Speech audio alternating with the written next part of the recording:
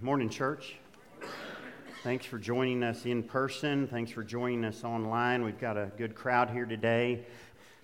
We conclude our series today called As Is. We have been talking about how Jesus accepts us as is, and He wants to transform us into as His. As is means there's some damage, there's a stain, there's a flaw. As is means something's not right, and in many cases, you can't even find the as-is problem on clothing at a store, when you buy a house, when you buy a vehicle, because people work very hard to cover up those flaws, just like we do. We work really hard to cover up our flaws so that people don't see our as-is tag. Here's the deal, though. Everybody here today, every human, has this huge tag that reads, as is. But here's the good news. Jesus accepts us as is. We've been using this verse. When we were still powerless, while we were still sinners, when we were damaged good, knowing we were as is, God sent His Son. Even though we were damaged goods, God sent His Son to accept us as is, and He wants to transform us. So let's continue. I want to give you a little statistic. I'm not sure if you've seen the recent statistics on death, but 100% of us will die. We don't like to talk about it. We just soon avoid it. We'd like to ignore it. But the Bible says when you die, we're all equally dead. When you drive by a cemetery, everybody in there is equally dead. And the problem is, many of us are so scared to death of death that we can't even live. Which is why I find research to be interesting. I don't know if you've ever read stuff on anti-aging. They do research all the time on anti-aging. They want us to, what can we do to live longer? What can we do to be healthier? And they have, there's discussion about an anti-aging pill so that we can live to be 150. I guess they're assuming we want to live to be 150. I don't know, that might be appealing to some of you because we try to cheat death. We diet and we exercise and we eat right. We take pills or we don't take pills because we want to live longer. If we could just transform our bodies so that we could live longer. If we could just transform our bodies to live, which is the main reason Jesus came, is so that we might live. And in the midst of our fears and in the midst of our doubts and in the midst of our as-is and our concerns and fear of death, He wants to transform us from as-is to as-His. But here's the deal. Jesus is interested in giving us life, but that's not just years on this earth. We read in 2 Corinthians 3, "And we who with unveiled faces all reflect the Lord's glory are being transformed into His likeness with ever-increasing glory." And part of that transformation is to help us remove our fear of death. So let me give you some good news today. As Christians, we should not fear death. As Christians, as Christ followers, we don't have to fear death because Jesus came to destroy death. Jesus came to conquer death, and we'll look at that today in our text, which is John chapter 11. John chapter 11 is about the death of Lazarus. John chapter 11 is about the resurrection of Lazarus. Here's what we read. "Now a man named Lazarus was sick. He was from Bethany, the village of Mary and her sister Martha. And the sisters sent word to Jesus, 'Lord, the one you love is sick.'" Nowhere in the Gospel of John do you find Lazarus speaking.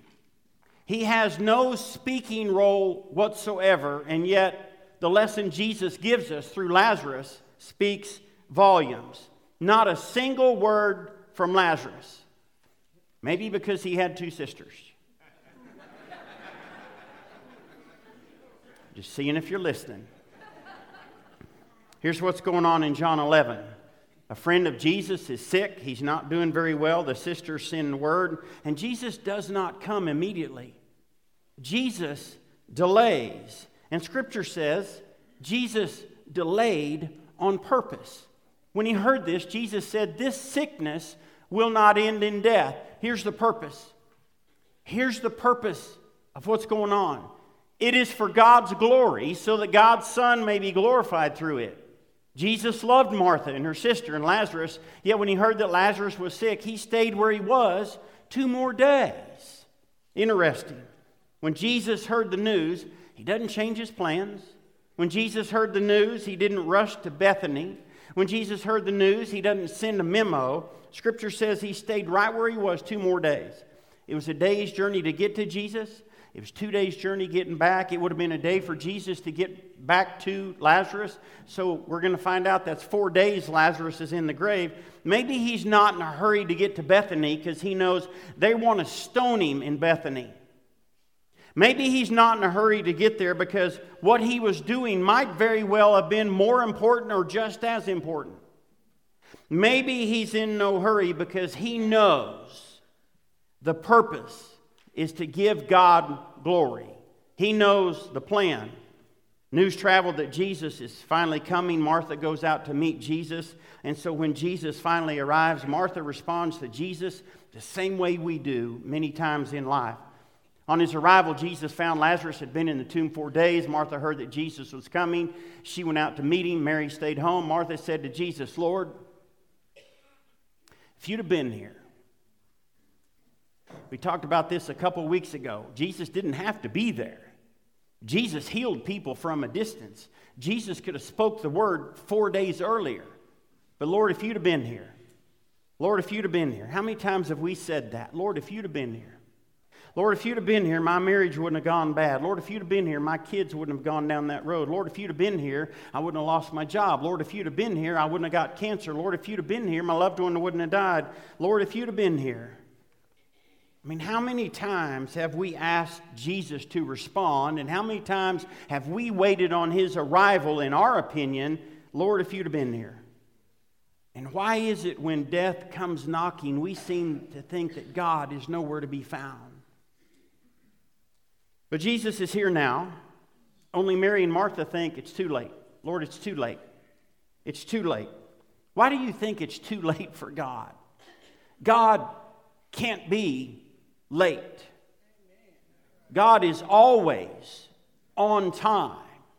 It may not be our timing, but God is always on time. Jesus has already said, look, this is going to be for God's glory.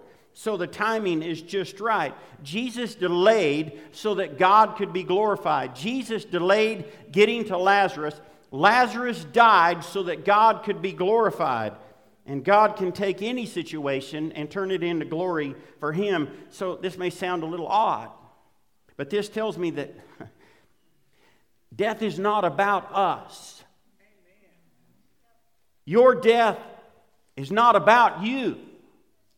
Your death is about the victory that Jesus gives us and the victory he gives us over death. We read in Hebrews 2. Since the children have flesh and blood, he too shared in their humanity, so that by his death he might destroy him who holds the power of death, that is, the devil, and free those who all their lives were held in slavery by their fear of death. That's Christ followers. We shouldn't have the fear of death. Listen, folks, death is not, woe is me. Death should be, wow is God. Let's keep moving. What do you say to a family that's grieving? What do you say to a family at the funeral home? What do you say to a family when someone loses a loved one? What do you say in the face of death? Here's what Jesus said. Jesus said to Martha, your brother will rise again. I am the resurrection and the life. He who believes in me will live even though he dies, and whoever lives and believes in me will never die. Do you believe this? Maybe these are the words that you need to hear today. Your brother will rise again. Your sister will rise again. Your mom and dad will rise again. Your spouse, your husband, your wife will rise again. Do you believe this? That's the good news that we need to hear today. Jesus said, I am the resurrection and the life, and he who believes in me will live even though he dies. I think we ought to soak that in a little bit. I don't want to just blow right through that. Do you believe this? If you believe that Jesus is the Christ, you will live even though you die. Your physical body may die, but your spirit will live in eternity. So when we come to Jesus as is, when we come to Jesus in the face of death, Jesus wants us to know, believe in me, trust me, have faith in me. This is, listen, this is way more than just raising Lazarus. This text is way more than just something about death. Jesus wants them to know, and Jesus wants us to know. He wants them and He wants us to believe in Him. That's why Jesus came. At the end of this gospel, we read Jesus did many other miraculous signs which are not recorded, but these are written so that you may believe. Why did Jesus come? So that you may believe. Why did Jesus do miracles? So that you may believe. Why does He raise Lazarus? So that you may believe. So that you may believe in Jesus. We sometimes think, that everything we have to live for is after we die. Everything we have to live for is on the other side. Living forever with Jesus after we die. But what about right now? Did Jesus come so that we could live right now? If you turn back one page from John 11 to John 10, the thief comes only to steal and kill and destroy. I have come that they may have life and have it to the full. Other translations, have it in abundance. Life in its fullest measure. Life that is full and good. A rich and satisfying life. Full to overflowing. I don't know if that describes you right now as a Christ follower, but it should. Because Jesus came to give us life not just after we die. He came to give us abundant life right now on this earth. Those words should describe us as Christ followers. When God transforms us from as is to as His, that transformation doesn't begin after we die. That transformation begins right now. We need to keep reading. Martha goes and tells her sister Mary. Here's what we find. When Mary reached the place where Jesus was and saw Him, she fell at His feet and said the same thing her sister said. Lord, if you'd have been here, my brother would not have died. Mary and Martha know what we know.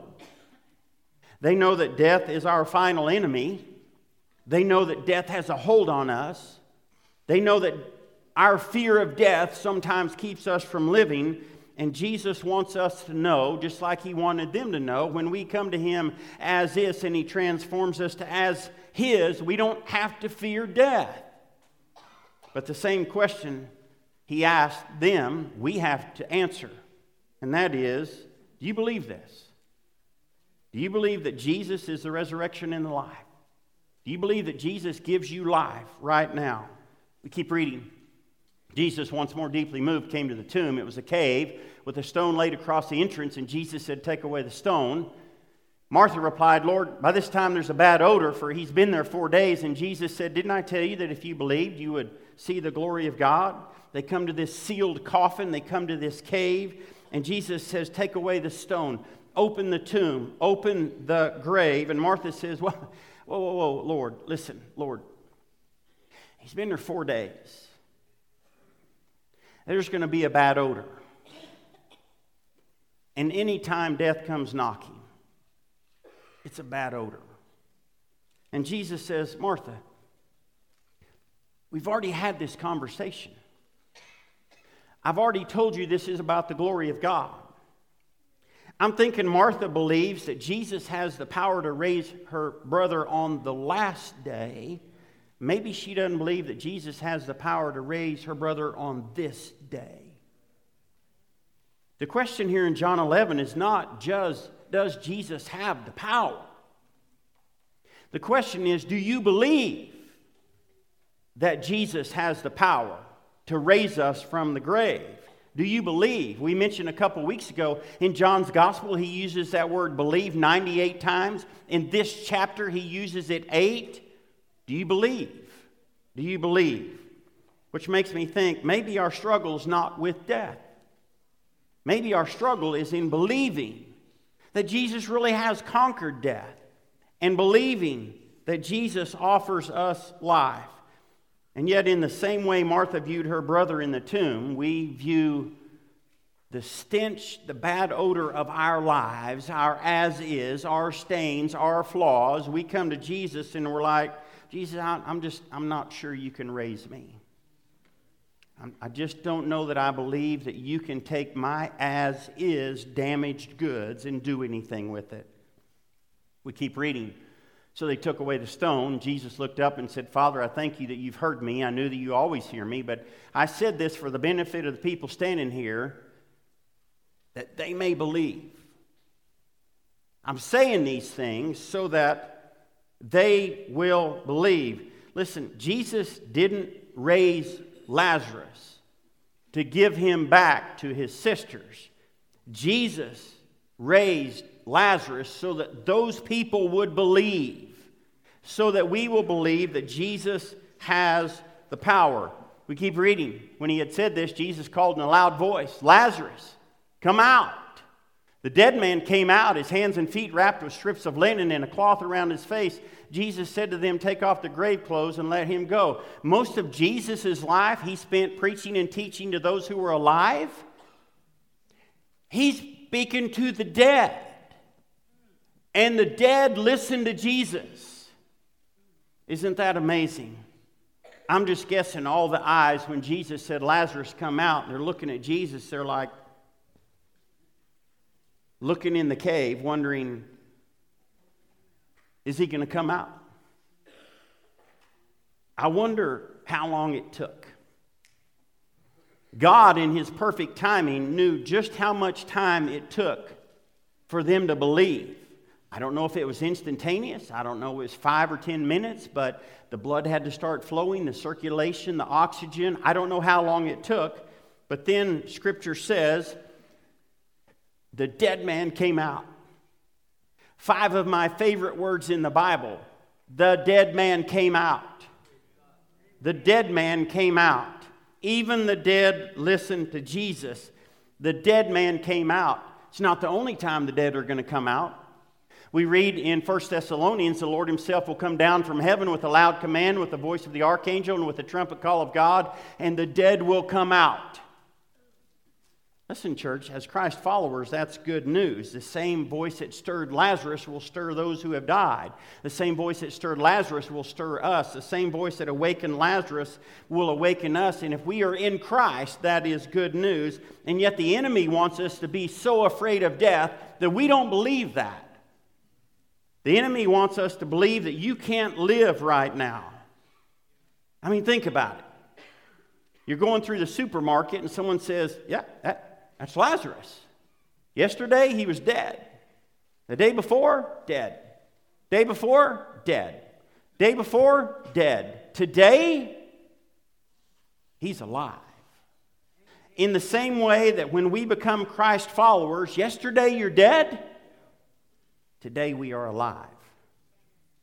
And when the dead man came out, I'm just guessing. Scripture doesn't tell me. I'm just guessing. These are my words. Who do you think the first face was that he saw? I'm just guessing he saw Jesus. And he was not disappointed. In the same way, on the other side of eternity, I'm just guessing. I haven't read this in Scripture, but I'm just guessing the first face I will see is Jesus. And you will too. And we will not be disappointed. Lazarus was raised from the dead by the power of God, and we can be raised from our dead, sinful lives right now by the same power of God. We read in Ephesians 2, as for you, you were dead, as is. But God made us alive in Christ, as His. When you were dead, as is, in your sins, God made you alive, as His. Remember what we said about those who are in the cemetery, they're all equally dead? We are all equally dead in our sins and transgressions. We have all fallen. We have all sinned. We're all equally dead, and you can't raise yourself. You can't resurrect yourself. You can't save yourself. You don't have the answer for your deadness. Jesus does. Death has no claim on Jesus because God raised him from the grave.